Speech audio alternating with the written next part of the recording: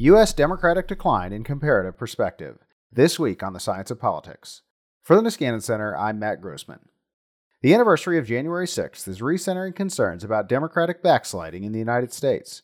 Talk of election-related violence, insurrection, civil unrest, and irregular transitions has Americans asking where their democracy stands relative to those of other nations. Comparative political science has long been concerned with Democratic decay and seen United States trends as part of liberal democracy's problems elsewhere. But the American parties, especially the Republicans, do stand out internationally due to our electoral system. This week, I talked to Pippa Norris of Harvard University for a special wide-ranging conversational edition of the podcast. We begin with a discussion of January 6th, but move to consider the American party system, election integrity, populism, trust, and the possibility of electoral reform. We discuss Norris's book with Ronald Inglehart, Cultural Backlash, and her forthcoming book, In Praise of Skepticism, as well as her work on the Electoral Integrity Project and the World Values Survey. Here's our discussion. So we're speaking on the anniversary of January 6th. Where should we place this in terms of an outlier event versus an inevitable event, and an event that was Trump-specific versus about broader trends in American politics? So basically, this is an issue which everybody's interested in right now, and it's a wake-up call. The events on January the 6th brought to attention some of the long-term problems which are there in American democracy, and indeed in democracy around the world. So I think it's really important. For example, today, President Biden has come out with a very forceful speech in Congress talking about the challenges and very explicitly rejecting the violence of January the 6th and the big lie that was behind it. But you have to remember that the roots are much deeper. And again, it's not just a problem in America, but democracy is under stress. Democracy is facing backsliding in many countries around the world. And what we're doing is we're entering essentially what Huntington talked about when he talked about reverse waves. He always said that there were advances and then there's retreats. And we've had a long advance in the third wave. Conventionally, that's seen as from around 1973-74, events in Portugal, in Greece, in Spain, and then triggering changes around the world. And you can see an expansion in Latin America, clearly, of democracy. You can see an expansion of the 1990s in Africa, and of course, the fall of the Berlin Wall. But that basically is a wave that reached its climax around 2000, 2005. Since then, around the world, you can see big indicators that many countries that had elections but without institutions that were very strong have been falling back. And again, we're not going back to where we were in the 1970s. We're not going back to where we were even in earlier decades. It's a slow but a steady slide, which is very worrying. And what about the sort of Trump-specific nature of this? Obviously, he's the instigator, but I assume that is not uncommon for there to be sort of one figure that's mostly associated with bringing back the decline. So where should we place Trump in sort of world historical terms? So we're always looking at the leader, particularly the media. That's how they can focus. That's how they can see a particular personification and somebody who's willing to talk about pushing back on rule of law, pushing back on the constraints, the checks and balances, which are there on executive power. But clearly, in fact, Trump, in some ways, is a follower as much as a leader worldwide. We've got many other examples, whether we're talking about, for example, Viktor Orban, very well known in Hungary, who started to change things around 2010 in a country that had been moving forward towards democracy after the fall of the Berlin Wall, but suddenly there was a very strong Fidesz party. We can talk about Modi in India. We can talk about Bolsonaro in Brazil. We can talk about countries in Europe. Again, think about the Alternative for Germany, which again is challenging the established parties, or the National Rally in France under Marine Le Pen, or strains which are there under Brexit in the United Kingdom. And I could go on about the examples. The Philippines has others. And then again, classic authoritarian regimes, such as the increasing power of the presidency in China or of Putin in Russia. So essentially, strongman politics is nothing new. It's always been there. What we can see, however, is that it's taking hold in America, I think, for really three reasons. And the media underestimates what I would term the structural reasons for the challenges. It's not just the individual. Firstly, it's about the electorate and the ways in which in many countries, parties were always divided on the left, right, on the economy. And America was much the same. Do you want to have a strong welfare state? Do you want to have strong public services? Do you want to have public spending, which is moving in more egalitarian trajectory on taxation? Or do you want to have a free market? Do you want to have an open competition? And those demands were always there, and they divided the parties. What's changed, of course, is the cleavage over social and moral issues. And that's increasingly become divisive, whether it's issues about marriage and the family, about gender and sexuality, about issues of religion or secularization, about America having a strong nationalism or being part of a cosmopolitan world. And immigration, of course, personifies that, race personifies that, but every country has been going through these challenges. And you can see this new cultural cleavage, which is there across European societies. For example, even in egalitarian Sweden or Norway, you can see parties that represent this new cultural cleavage. In America, however, what you've also got is, as well as the demand amongst the public for that voice to be represented, but that voice to be diminishing in terms of the overall liberal values in society, you've got the issue of supply. In other words, what the parties do, what the leaders do to respond. And in most countries, again, what you have is a multi-party system. So you might well have a strong party on the left and the right, conventionally, Christian Democrat versus Social Democrat, Socialist versus Conservative, and so on. But you have a multi-party system where you have 4 or 5 parties, and therefore a new party that can represent those who feel they've been left out on the traditional moral values can be reflected. They can establish themselves, they can get a voice, and they can even enter coalition government, but they rarely enter as the only party in government. In America, we're constrained because of the two-party system. So the parties have sorted increasingly into more cohesive ideological groups, and the parties have divided much more on these moral issues about which it's very difficult to get compromise. When you're thinking about, for example, should we adjust tax or should we put a bit more money into things like infrastructure, you can get some consensus. When you think about issues like abortion, when you think about issues like race, and you think about issues of immigration and religion, then it's very difficult to find any sort of compromise. And the last thing to emphasize is not just the public and changes in the electorate, which is the root of the cause, nor how the parties respond, but also the rules of the game. And in America, what we have is a system where the checks and balances have increasingly weakened because we have a majoritarian system. What do I mean by that? The election is a winner take all. So you have a presidency and you either win or you lose. You have winner take all elections for Congress and for the Senate. And again, that polarizes versus a more proportional system whereby many parties can enter, many parties can win a small amount of the vote, they get a seat, but they don't necessarily get complete power. So the rules of the game, along with the constraints on how far we can change the Constitution in America, which is very slow to change, almost gridlocked in terms of any reforms, unlike many other countries, that rigidifies and means that even reforms which seem sensible, which seem things where you might get some bipartisan agreement, are almost impossible to achieve. And everything that goes through Congress is then challenged by the courts. And what we see is a back and forth. So we see Trump putting forward some policies, and then, of course, they're checked by the courts. And then President Biden comes in and he reverses those policies and so on. So it's a recipe for frustration where both sides are angry.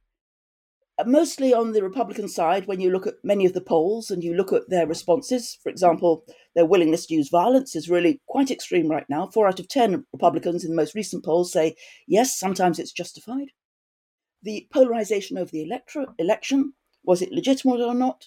And again, a black and white issue for partisans, where, again, 7 out of 10 Republicans consistently say that Biden's election was not legitimate, versus Democrats who are angered about the restrictions on the right to vote. And so it's a recipe which we find ourselves in, and it's very difficult to dig our way out from that structural situation. So it's not just Trump. And ask yourself this, Matt, if Trump couldn't stand in 2024, entirely possible for all sorts of reasons, his health, his age, or whatever it is, would there be other replacements? And what we can see increasingly in Congress is, yes, there's many more Trumpists or those who kind of emulate that, because the Republicans have lost every single popular vote in presidential elections since the early 1990s. So they consistently lose their power at the White House, but they still have great control in state houses, which is where the election rules run. 30 out of 50 are controlled by the Republicans, and therefore they can change the rules of the game, which is exactly where we find ourselves today. So most of this was visible immediately after January 6th. Indeed, you wrote an article the morning after with most of it. What have we learned since then, and what are the sort of prospects for learning via survey data about how the mass public is responding, looking at the particularities of how elites behave in response or did behave in the run-up to it, versus the kind of mostly media analysis of who was at the rally, why were they there, what are their backgrounds in terms of learning about this event? So I think we can look back in the last year, and indeed for the last decade, to talk about what have we learned from all of these things. Firstly, I think there has been a failure of imagination, whereby America has been asleep at the wheel about liberal democracy. It's amazing if you look back at the polls that you really won't find that many questions about American support for democracy. Over the years, Gallup, Harris, and all the other pollsters haven't bothered to ask about that. It's always been assumed that America has been a leading democracy, is a long established democracy, and therefore there should not be, and there would not be any serious challenges. So it wasn't simply the security people in charge of the Congress and the police who couldn't imagine that a demonstration could turn into a riot. It was much bigger than that, and it's still going on. And indeed, what I find when one reads the commentary right now is that the elites, in other words, liberal journalists, politicians, and so on, are still seeing the crisis in a very partial and narrow way. For example, we're focusing very much on voter suppression because that's the history of America. So we understand that every citizen who's eligible should be able to vote. And we push back, and the Democrats are pushing back through things like the John Lewis proposal to try to change voting rights and to try and make sure that every citizen has a right across the country. But that isn't even the fundamental problem. Of course, it's a problem, but there are so many other structural problems, both in American democracy and in American elections, and most of those still aren't being addressed. And part of the reason is that even though people are waking up to the problem, almost nobody is really talking about effective solutions. Nobody even has the ideas of what could be done and what is done in other countries, for example, when they've encountered similar problems of a polarized electorate, of limits on how far parties can reflect the broad spectrum of public opinion, and how constitutional reforms could be brought about. So we're still learning, I think. But again, I think, Matt, the other lesson since January the 6th in particular is we always thought that the election would, in a sense, be the end of Trumpism, that after November, that there would be a legitimate winner, and that therefore Biden would bring the country together and would go back to quote unquote politics as usual. In other words, the Mitt Romneys of the Republican Party. What we've increasingly seen is the problem's deepened and got a lot worse, that everything's become rigidified and fixed, and that again, the big lie has taken hold. If you look at the proportion, for example, who felt that there was electoral integrity in November, and the proportion who now believe that the election was not legitimate, it's deepened. It hasn't got better. So more and more Republicans have become entrenched. It's a bit like World War One. We're both sitting in two deep trenches. As a result of the rejection of the election and the state houses and a variety of other developments, Democrats have also become more polarized. They've also become more polarized because their own progressive faction, and Biden hasn't pushed back on that. He's in fact exemplified and given them a platform. And so both sides are now deeply entrenched and unable to see past the areas which are in common. I'll give you a quick example. Think about elections and electoral reform. What are they both arguing about? So Democrats are, above all, focusing on voting rights to make sure that voters are not suppressed, particularly black voters and the communities of color.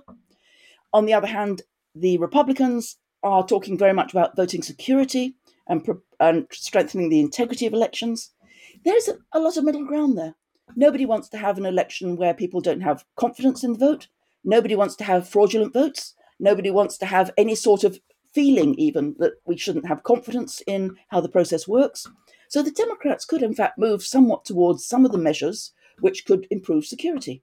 Similarly, there's a number of different Republicans who could again come forward and say that things like voting rights are so basic to America, so basic to the Republican Party, that they should move somewhat in that direction as well. For example, simple things that were recommended actually under a commission under Obama, like uniform hours that the polls open. These are technical matters. These are things which we should be able to agree upon as Americans and which most countries do have. So you say the polls could be open, for example, from 8 in the morning until, say, 8 at night. This is not rocket science. And yet, even basic issues of trying to have standard across the whole country are anathema because it's so become wrapped up in partisan politics. And the rules of the game haven't given us an umpire. They haven't given us a national independent commission who can put forward these sorts of reforms, nor any ways in Congress to actually get them through. So we're basically stuck in trench warfare right now. And how much Democratic backsliding has there already been in the U.S.? Where do we stand relative to other examples internationally? And what will determine how much further we fall? So there's the amount that each country has fallen back, and then there's where you start from as well. So America started from a relatively strongish position. I say strongish because it always has had weaknesses. I started the Electoral Integrity Project, which is an independent academic scholarly project looking at global standards of elections around the world. I started this in 2012 because I was very concerned about the number of authoritarian regimes that were adopting elections, but they were very, very, very seriously flawed.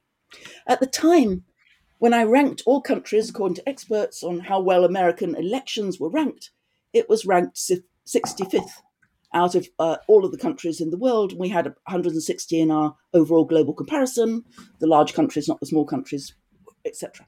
So American elections have always been somewhat problematic. We can think back to the civil rights era, where clearly large proportions of the electorate were excluded, but also other things. Think about the role of money in politics.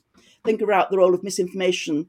Think about the role of problems of voter registration. Think about the restrictions on party registration for minor parties and the difficulties of third parties breaking through. Think about the problems of representation and the number of women in Congress, which again lags behind the rest of the world. Think about the number of minorities and the minority voices that you hear in Congress, particularly across both parties, particularly in the Senate. And you can see that there are structural issues, along with, for example, very low historic turnout. Even though turnout has gone up worldwide, it's only India as a long-established democracy which has had a consistently lower turnout, along with Switzerland. Every other country is around 80% or 60% to 80%, certainly not where America is. So there are structural problems in elections, and we've seen increasingly under the period from 2016, when Trump came to office, weaknesses particularly in the media and information, the information environment, which again has always had some public service broadcasting, but that's always been very much a minority. It's relied on commercial broadcasting, and that's had all sorts of challenges. And then we also have problems in terms of basic civil liberties, because they've become so contentious, and a pushback on society and civil society in particular. And many countries have found that as well. So you still have effective courts. Think about the role of the courts in checking the power of the presidency. And indeed, you could argue to some extent they're too strong, because essentially we're running nowadays with public policy run by the courts rather than by elected and accountable bodies. So we see the courts have some weaknesses, particularly with the partisan bias, which has now skewed the distribution. The media have problems with misinformation, and we have elections which have some fundamental structural flaws as well. So all of that adds up to a recipe which says that American democracy has been strong in the democratic norms in the past. When those soft norms deteriorate, in other words, one party says we can't win by these rules, and they start to act as a minority which seeks majoritarian power, that's when you get the real risks to democracy in America. So help us place the two American parties internationally. Is the Republican Party more comparable to populist or authoritarian parties elsewhere than center-right parties? Is the Democratic Party like any other international parties? What is the current state, and is that sort of a long-term feature of the two unique American parties, or has there been a recent change? So we've got 2 or 3 sources now which have tried to classify this.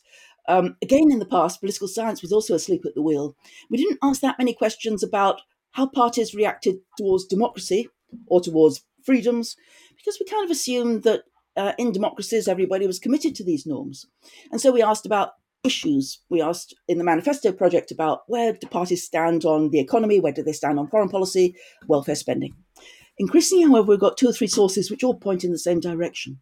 So I've been running something called the Global Party Survey, which is with experts, and we have over 1,000 parties worldwide, and we can compare all parties across the world, but also particularly within post-industrial societies, OECD countries, the rich countries of the world.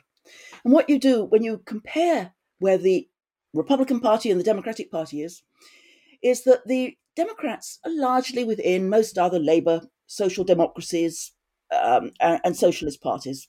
And so they're very similar to the Labour Party in the United Kingdom, or Social Democrats in Germany, or the Socialists in France. So there are many parties which are part of that group, along with, for example, Green parties, who are slightly more towards the left and towards the more liberal side of things. When you look at the Republican Party, on the other hand, what you find is that they've now moved increasingly towards the extreme. And my map, which illustrates this, essentially you can place the parties on the left-right economic spectrum, and where do they stand towards markets versus the state. Then you can also place them on the social liberalism or social conservatism spectrum, and that's whether or not they support highly conservative moral values or more liberal values. And the Republican Party is now up there along with many other authoritarian populists in Europe. And so you see them as close to Vox in Spain, or even close to Golden Dawn in Greece, which is a very extreme neo-fascist party, which indeed has been banned now in Greece. It has such a violent past. Or other parties like the National Rally for Marine Le Pen in France, or Fidesz in Hungary, or Erdogan in Turkey. So you can see that the Republican Party has moved increasingly away from the moderate middle and away from the median voter. And so a big puzzle we have to ask ourselves is, why would they do that?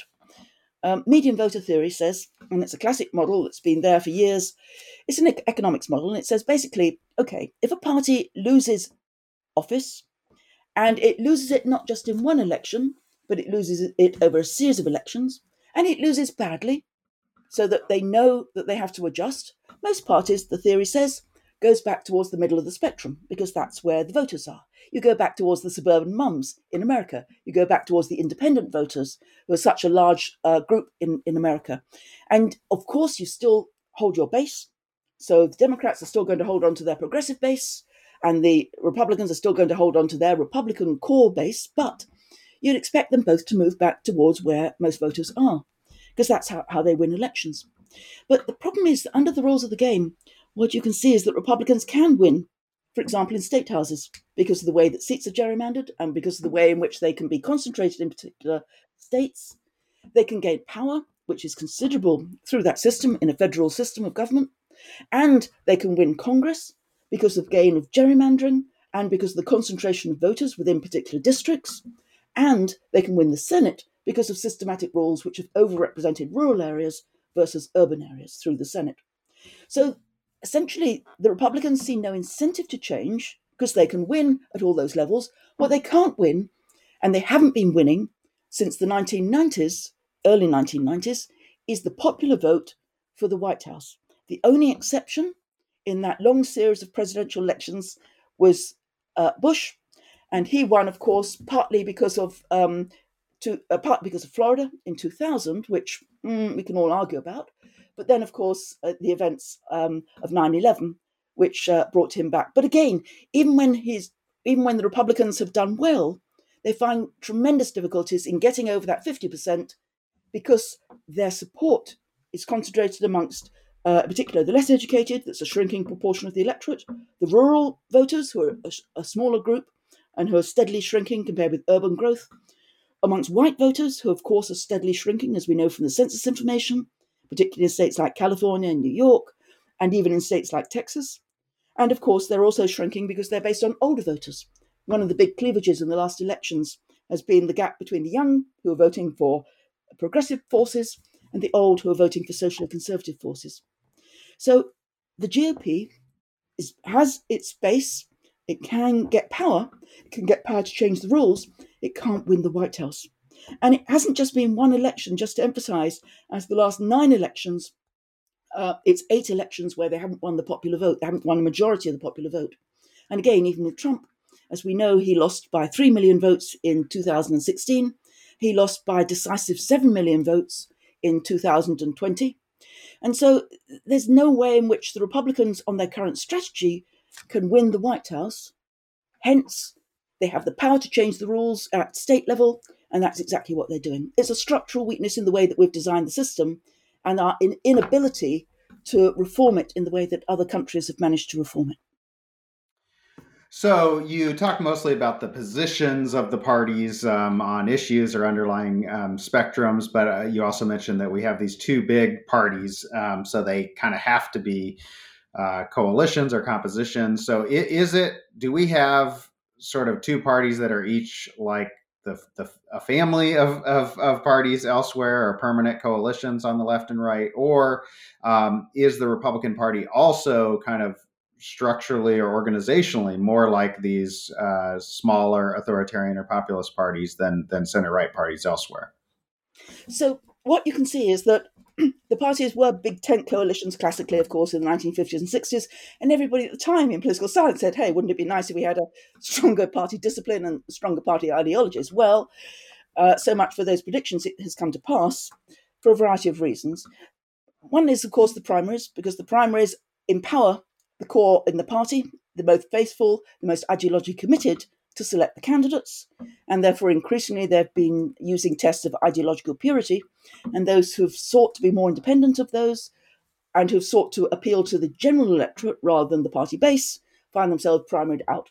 The role of money has also increased that. And again, the role of donors who've funded groups and made representatives less accountable to the electorate as a whole.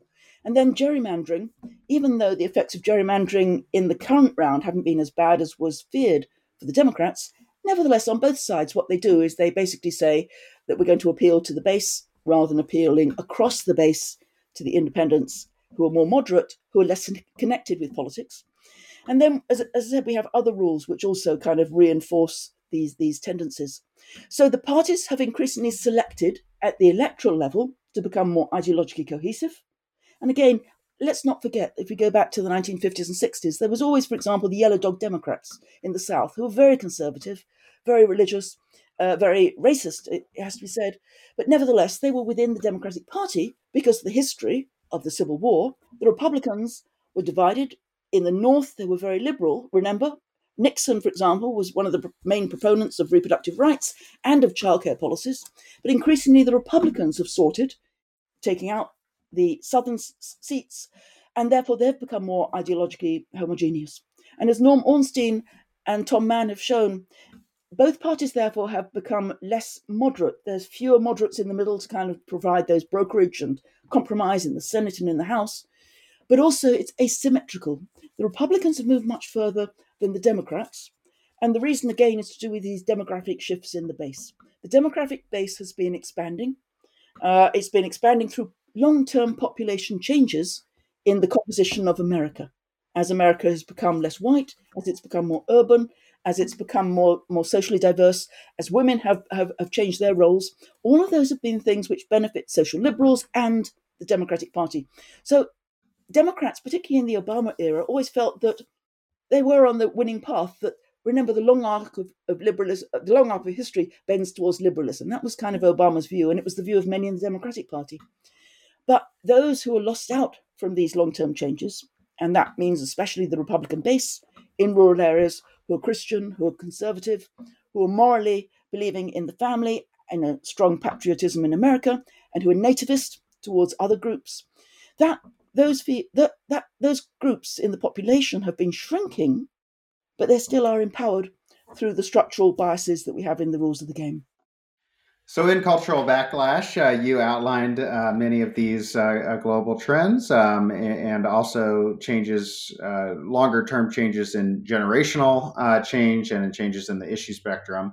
The U.S. was in there, but how different was the U.S. story than the international story, the more common international story? And has anything changed since you wrote it about how well the U.S. fits the international pattern? So I've just updated it with a new paper looking at more recent data. The book that we wrote with my great colleague, I sadly missed, of course, Ronald Inglehart, was based on data that was basically 2002 to 2014 in Europe. That was the European Social Survey that was available, and to certain sources in the 2016 election, like the ANAS and the BES.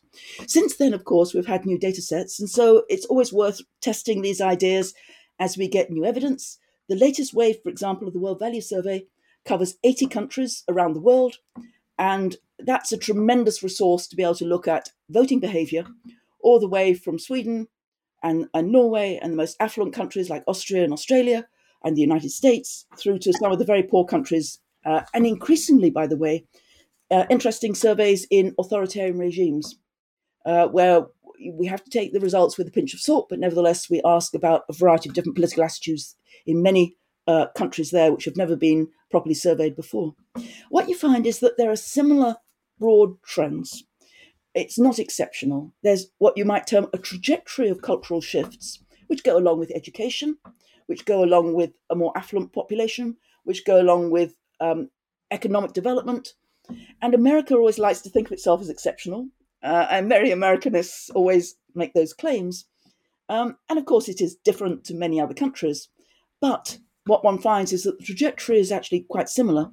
And the prediction factors that we emphasized in the book, when we update the data, again, the World Value Survey is 2017 to 2021. It's still ongoing because we're still finishing in a few countries where fieldwork was delayed by COVID. We find essentially the same pattern. In other words, who supports authoritarian populists? Overwhelmingly, of course, in every country is the less educated. And so college educated populations are more progressive, more liberal, and those who are less educated tend to be less secure economically, but also less tolerant of other groups and outgroups, and more nativist and more nationalist. We also find that the age pattern divides, nevertheless, broadly speaking, when I recently ran this again, in 2/3 of the countries, it was the older populations were supporting authoritarian populist parties, and the younger population tended to be more in favour of progressive liberal parties. Not in every case. There are some interesting exceptions. Again, parties can appeal to different groups. They're not fixed in terms. They can make campaign appeals like Le Pen has. She's tried to make her party much more liberal than her father's party on things like homosexuality and gay rights and women's rights. In the Netherlands, you can find Geert Wilders, who again leads the equivalent authoritarian populist party there, Party for Freedom. He also has made some socially liberal appeals as well as some socially conservative ones.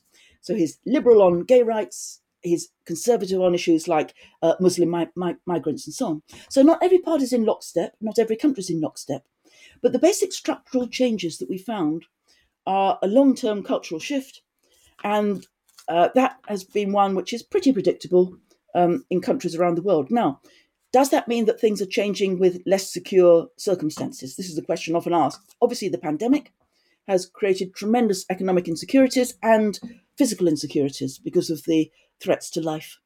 And that has had a major effect, particularly in Latin America, which has been increasingly backsliding. Countries like Peru has had one of the worst death rates in the world. Brazil has had a dreadful experience, and many others. In other countries, you can find again that there's threats to the economy as tourism has slumped. So the bottom has fallen out of many developing countries in terms of their levels of growth. We see higher levels of poverty. So the trajectories that we're talking about, the cultural changes, aren't just always in one direction. They're not just about demography. You can have an event, just like you've had in the past, for example, an economic recession in Europe under the Eurozone in 2080 and the big housing crisis in America. Or you can see other recessions in earlier eras where, again, attitudes become slightly more conservative as a result of economic insecurity. But the long-term demographic changes, growing education, for example, growing urbanization, and the demographic changes of age and generation, those are again moving in a more liberal direction. So it's a fascinating pattern. And it's not deterministic. It's not saying that everything is going to go in lockstep, but it's certainly saying there are real predictable things. And then underneath that as well, you have to say, are there parties, are there leaders willing to campaign to appeal to socially conservative values and to put that at the heart of their project? And then how do other mainstream centre-right parties and centre-left parties respond? And that is another very interesting question about party competition. So since Trump and Brexit, there's been a lot of use of the term populism to explain that response. So to what extent have we reached a sort of a verdict on what populism is, either in power or in the electorate, and how well do Donald Trump supporters in the United States fit that mold? So I think we have reached something of an agreement. There's still a lot of scholarly skirmishes going on, but nevertheless, most people disagree somewhat about some aspects, but they agree about the two core components. Populism is essentially something which challenges the establishment, meaning established elites, established parties, uh, elites who are there in science, elites in education, elites in the media, like journalists or papers like the New York Times and the Washington Post, as well as the major networks, as well as challenging, to some extent, corporate elites. Think about Bernie Sanders' claims, for example, or the progressive side challenging the power of corporate America, and also challenging other sources of power. At the same time, what populism says is that you can't trust the established elites. What you can trust is the people, power to the people. And so it's a basic claim that the will of the public, meaning the majority of the public, is what should be governing, and everything else is illegitimate. And so that's the core. Then the question arises, what's the state of those ideas?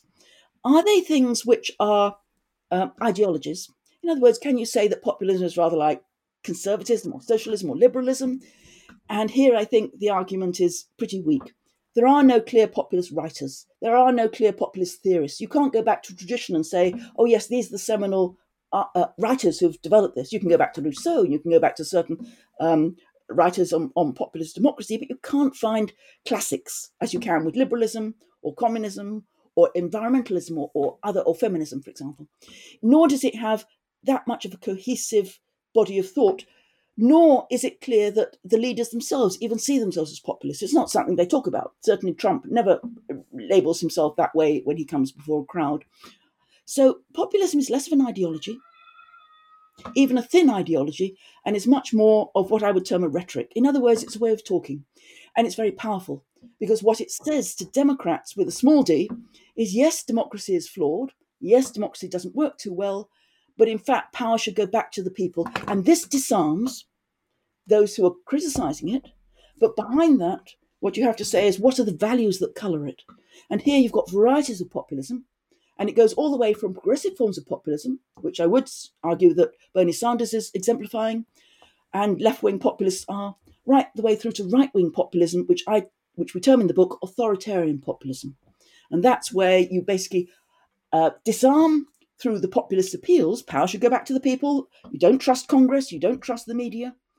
So who stands for that group? Who's going to articulate those views? An authoritarian leader. If you have a rhetoric that is concerned with the popular will being right, it is going to not take losing an election very well. And there has been a big rise in concerns, especially on the right, using a term that you've used for a long time, election integrity. Yeah. So is it fair for citizens to be concerned about election integrity? Do they have reasonable things to complain about U.S. elections? How do American elections stand up to other democracies? And how do we kind of separate what are legitimate concerns from just being against any election that you lose and finding things to complain about?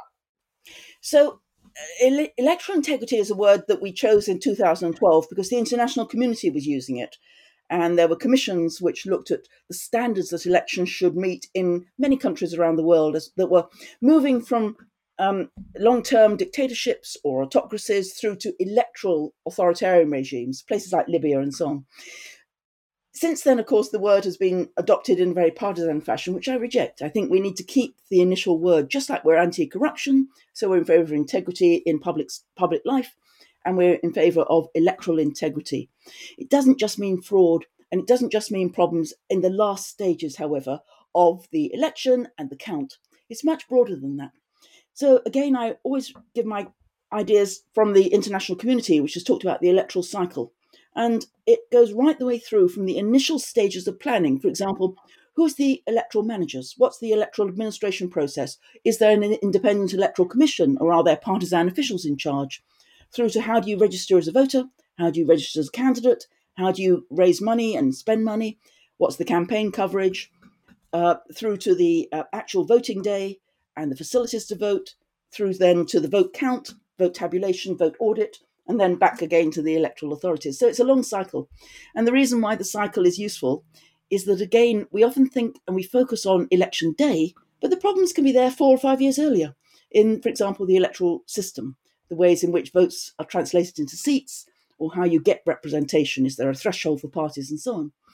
So we need a much more holistic view of electoral integrity. And should Democrats with a small d, should all citizens be concerned about it? Absolutely.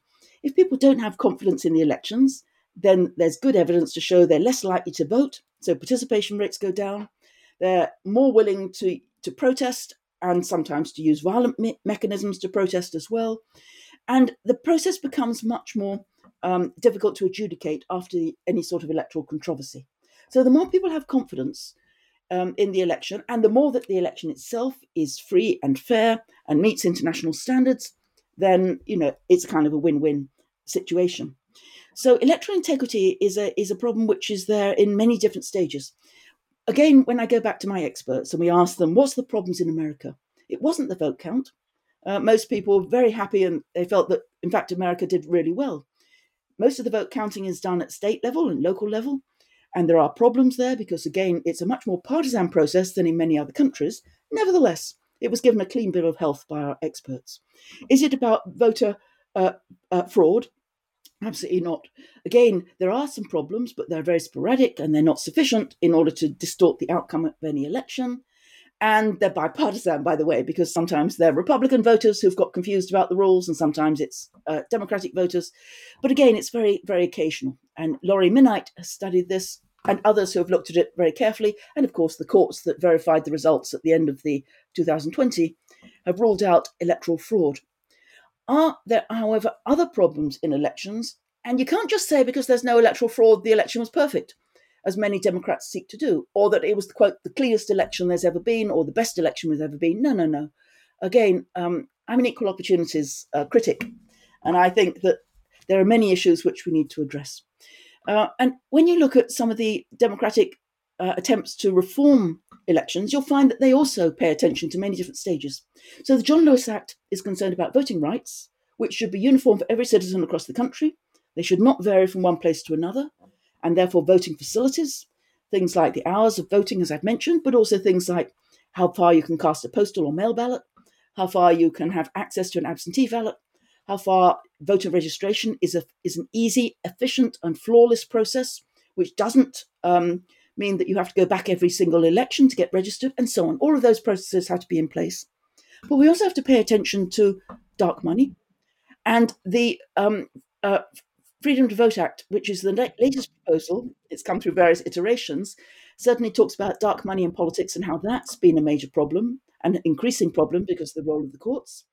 We also have to attend to voting security. Remember all the issues about foreign interference in elections, which was a great concern in a number of countries, including Germany and France and Britain, as well as in America.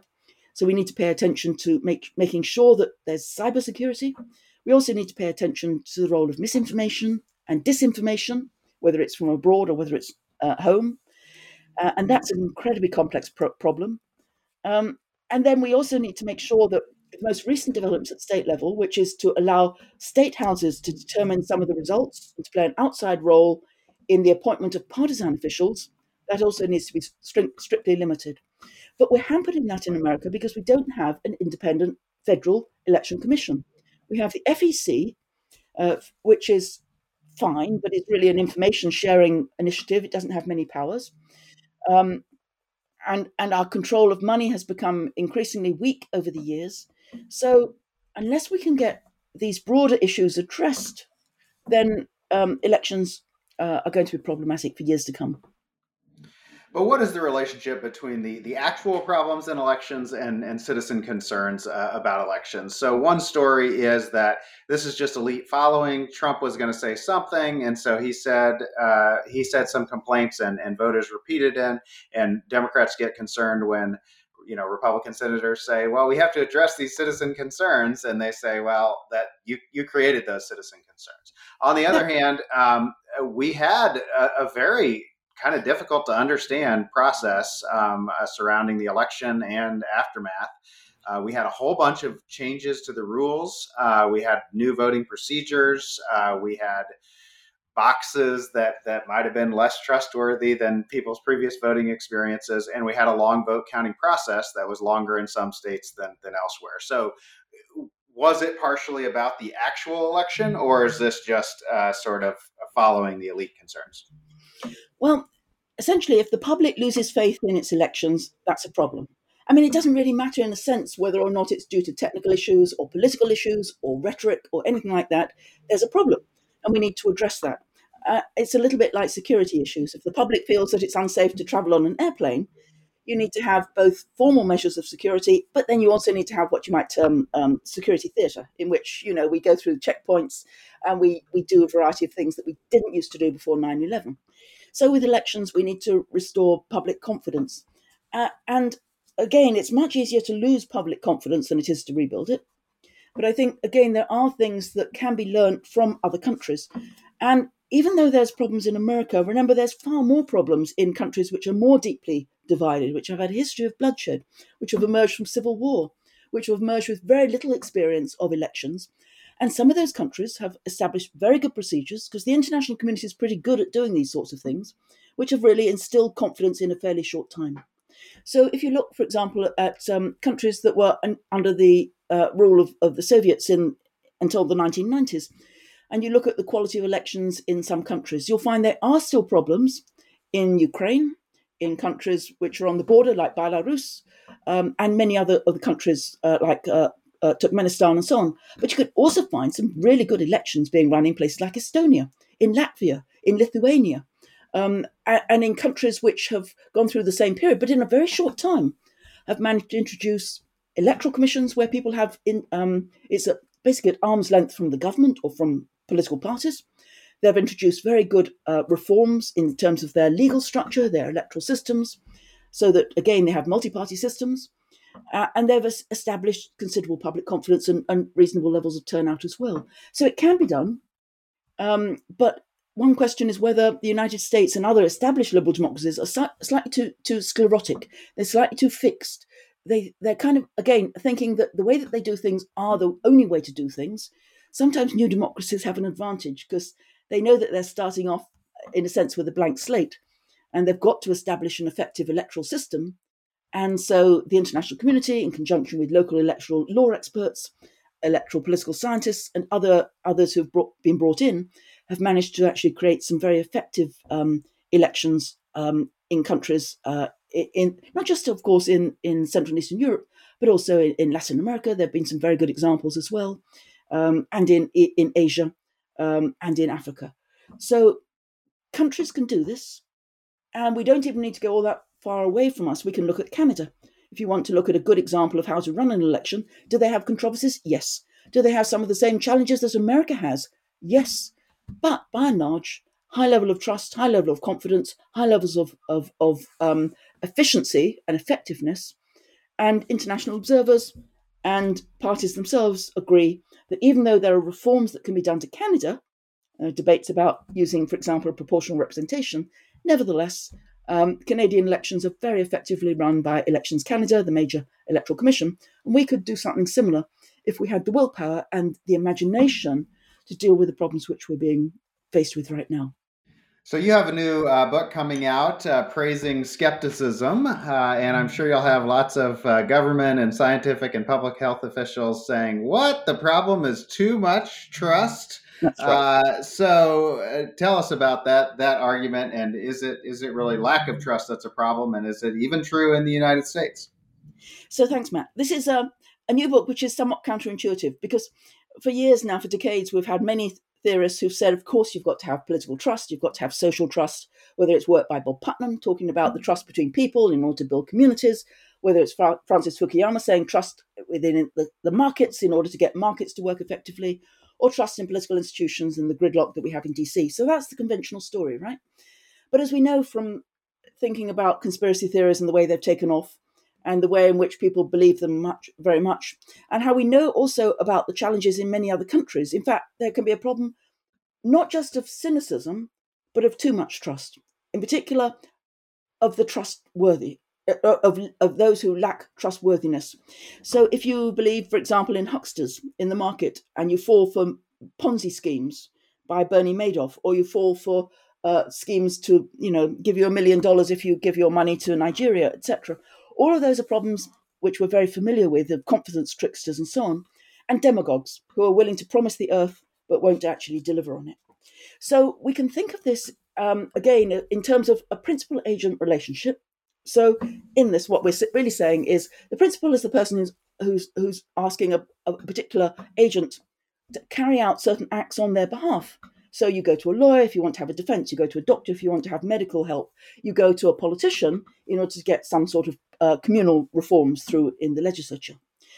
And if you have an accurate assessment of their capacities, of their integrity and their competence and their impartiality, then that trust is essentially based on a good informed decision. So, for example, I trust a heart surgeon because I know they've done that performance a lot in the past. They've got a good record. Their hospital has a good record. And there are guardrails. If they don't act in a particular way, then they can be struck off the medical profession, or there are other sanctions, which means that any agent that does not act as they've promised can be otherwise held to account. If you don't like the politicians, then in the next election, you should be able to kick them out. If you don't like the way the police are running, then you should be able to hold them to account and essentially fire them from their position of power and authority. So trustworthiness is important, and skeptical trustworthiness is a judgment that their performance is actually effective. I've looked into their past competencies, I've looked into their integrity, and they have done a good job, and there are good guardrails against anything against them. But equally, if the performance is bad, I should be mistrusting, and that's skeptical mistrust. That's also fine. If the government is failing, think about a government, for example, in Haiti, and lack of capacity, decimated by the earthquake, decimated by corruption, decimated by a coup d'etat, no capacity to provide public services. Of course, I should be cynical about government in that kind of context, and in many others where the government is not performing. Now, the problem is the non-congruent cases, right? So as well as having those cases, you've got cases where the performance is pretty good, but the public doesn't trust them. And that's particularly common in a country like Peru or many other Latin American countries. And the reason is partly a past cultural legacy, but it's also a lack of education, lack of awareness, and the information environment. So people can be unduly cynical, and that's clearly a problem, for example, among anti-vaxxers who think that, of course, the medicine, the vaccination is not going to help their family, whereas, in fact, we know from scientific authority that it does. But we also have the other problem of credulity. And this is people who believe, for example, in ivermectin in America, who think that's a solution, which is a horse medicine. Or they believe in lies from demagogues about certain promises, or they believe in QAnon, or they believe in many of the other conspiracies which are so common in America right now.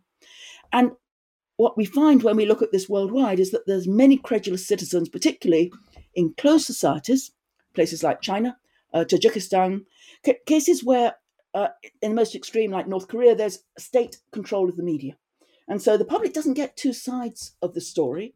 They don't get to hear about the failures of the government as well as the successes. Essentially, through control of the media and the information flows, they get one-sided information. So they tend to trust the government even when it's not performing well. And performance can be measured by both good governance, by, for example, the World Bank, as well as policy performance. Have they actually produced things like economic growth, stability, longevity, human development, and things like that? So where you get credulity, you get a problem because the public only gets one-sided information. And then also if the public is not particularly highly educated, that's also a problem because they don't necessarily have the literacy to get access to information or to process the information. And then you also get cultural biases, which are legacy biases. So people trust the government, partly based on things in the past, or they mistrust the government based on the legacy cultural values. They don't look at the contemporary performance. So again, in countries like Latin America, they've had a pretty good economic record, but the government doesn't trust them. And in some other countries, they've had a poor economic record and they've had a poor level of economic development, but the public still says they trust them because they only get one-sided information. So I think we haven't paid enough attention to the idea of credulous citizens or gullible citizens. We can call them lots of different things, but we've always assumed that trust is what we're looking for, as opposed to trustworthiness, which is the relationship between the principal and the agent. And of course, the agents, in other words, the authorities, they all want everybody to trust them because, of course, that gets compliance. Why would they not? Doctors want everybody to trust them. Scholars want everybody to trust the experts because we're experts, right? But from the point of view of the citizens, which is essentially the principal perspective, no, I'm sorry, you should not trust the untrustworthy because that's against your interests. They'll promise you one thing, but they won't deliver because they don't have the capacity to do so, or they're simply lining their own pockets. They're not going to work in the public interest, or they're partial. They're not impartial. They're not serving your interests. They're serving their own interests. And if you're not critical, then essentially we get back to a much more deferential attitudes towards the authorities. So we've been talking mostly generally about problems facing liberal democracies globally, and to the extent that we've pointed to American-specific stories, it's mostly about our institutions and where they differ. But there is another story of January 6th that says, no, that's not what this is about. This is about American racial history. This is about white supremacy reasserting itself. And obviously, the increasing diversification is certainly part of your international story. But to what extent should we buy this alternative view that there is something specific about the United States, and it is about our racial history and the contemporary role of contemporary events in undermining white supremacy? Yes, if it was primarily about race, then clearly that resonates within the American history. And we often go back because we think about the familiar patterns and we think about the real tragedy of race in America as the big divider. However, what you can find is that there are similar issues about ethnicity in many European countries as well. So in Hungary, for example, when they aggressively refuse to take in refugees and they build a wall against migrants from Syria and from Afghanistan and from Africa who are seeking security in Europe, you have exactly the same sentiments, but expressed against different groups. Similarly, issues about the border wall aren't about race per se, it's about Hispanics and those who are coming across seeking sometimes economic as well as physical security from drug lords and so on. And that can't be attributed primarily to the classic issues of race in earlier centuries. It's a contemporary phenomenon that we're talking about, building on a long tradition of immigration in America. And we can see similar anti-immigrant sentiments in Brexit. And the reasons for Brexit were partly based on resentment about Europeans coming to the United Kingdom, as well as migrants, but not necessarily about classical issues about race. In Britain, for example, Brexit was not about the waves of migrants who had arrived in the 60s and 70s. It wasn't about Indians and Bangladeshis and Pakistanis. It was much more about groups like Polish workers and Polish middle-class shopkeepers who'd come across seeking economic opportunities in the more recent decades, and other groups who've come across into Britain. So Brexit was fueled by anti-immigrant sentiment. So the shape of authoritarianism is really about us, them. It's a way of framing us, the group, and it has basically three different components. The first thing is that there is a certain identifiable group within that society. Secondly, that group is under threat. And so those who see themselves as socially conservative, who see themselves as in favor of marriage and traditional forms of the family versus fluid forms of gender and sexuality, those who see themselves as in favor of patriotism and the flag and make America great again, quote unquote, versus those who see that our role is within an international community, an international cooperation is essential. Those who, again, disagree on issues which are wide-ranging on moral issues, from abortion through to issues of prayer, through to issues of race relations in schools, etc., etc. So those cleavages take on the colouring of the country, of course, because that's what resonates in that country, but it's not necessarily always, therefore, is not exceptional. Instead, the us-them can be defined because it's an imaginary us-them. It's not a real us-them. It's a social construction, if you like, right? And so even to talk about racial differences in America, whilst it means a lot to Americans, in other countries, primarily they talk about ethnicity, talk about national identities, talk about religious identities. Think about the divisions, for example, in Northern Ireland between Protestants and Catholics, or in Lebanon between Christians and Sunni. Think about the differences in Iraq. They're all about differences, and the boundaries of who is us and who is them differs. So basically you say there's an us-them. We need to protect us against them. We ourselves are under threat to our core identities, to our core beliefs, to our core values. And that's not a myth amongst social conservatives. That's partially based on reality. And then lastly, you need a strong leader to protect the group. And so if the group is under threat, it's logical that you look for somebody who's going to stand there and say, I speak for you. I will reflect your values. I will be the only one who will protect you. And this is very much, I think, the appeal of a very familiar appeal of Trump. He doesn't seek to empower his supporters. He doesn't seek to give them a voice. He seeks to speak for them. And this is the classic view. This is the classic authoritarian populist strategy, which has been there in Latin America in the 30s and 40s, and which is there today in the appeals of many strongman leaders against outside threats. And Trump is one of many. There's a lot more to learn. The Science of Politics is available bi-weekly from the Niskanen Center and part of the Democracy Group Network. I'm your host, Matt Grossman. If you like this discussion, you should check out our previous episodes. Why do Americans accept democratic backsliding? Who's more afraid of democracy, the center or the right? How much did Trump undermine U.S. democracy? Right-wing extremism and the Capitol insurrection. And when partisans endorse violence. Thanks to Pippa Norris for joining me. Please check out Cultural Backlash and In Praise of Skepticism, and then listen in next time.